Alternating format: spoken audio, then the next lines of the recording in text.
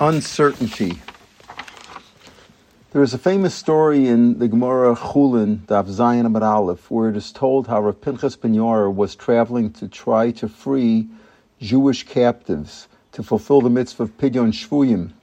On his way, his path was blocked by a river, which he was unable to swim across, so he commanded the river to cease flowing, split its waters, and allow him to pass on dry land.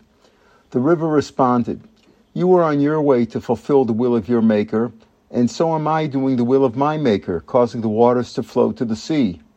Moreover, you are not certain that your mission of freeing the captives will be successful, while my mission of making the waters flow is certainly being accomplished."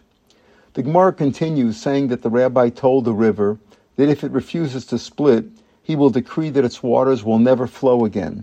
On hearing that, the river did indeed split, and the rabbi and his donkey passed through it on dry land.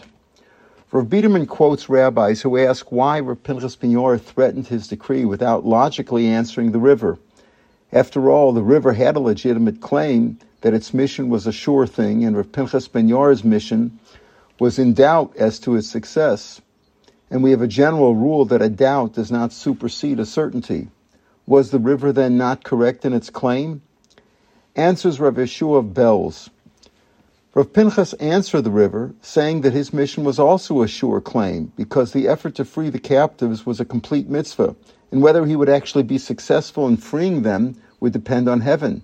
But his efforts alone were fulfilling the will of heaven as much as that of the river causing its waters to flow. Doing a mitzvah, doing the Lord's will, is as much a certainty as anything else. The ultimate success or failure in freeing the captives does not change the nature of the mission, its importance, and its justification.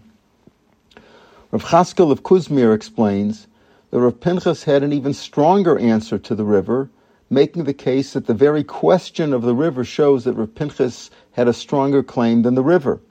The river claimed that Rav Pinchas' success was doubtful, whereas the river's success was certain. That means that Rav Pinchas was to be commended, supported, and prioritized because he made his efforts not knowing if he would be successful, which is a greater status than making efforts which are certain to be successful. If we make efforts in any area of life, not being guaranteed of success, those efforts are much more commendable than efforts which are always 100% successful. That we pray, study, work, practice, exercise, aid others, give charity, visit the sick, or any other endeavor, we never know for sure that we will be successful. Even charity may not reach a truly poor person.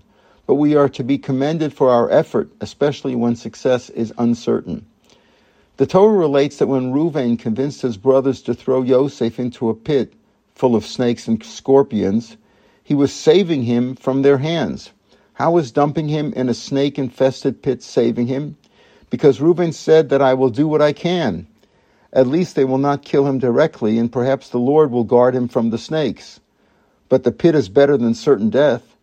Making the effort, especially when success is uncertain, is what the Torah commends. Shabbat Shalom.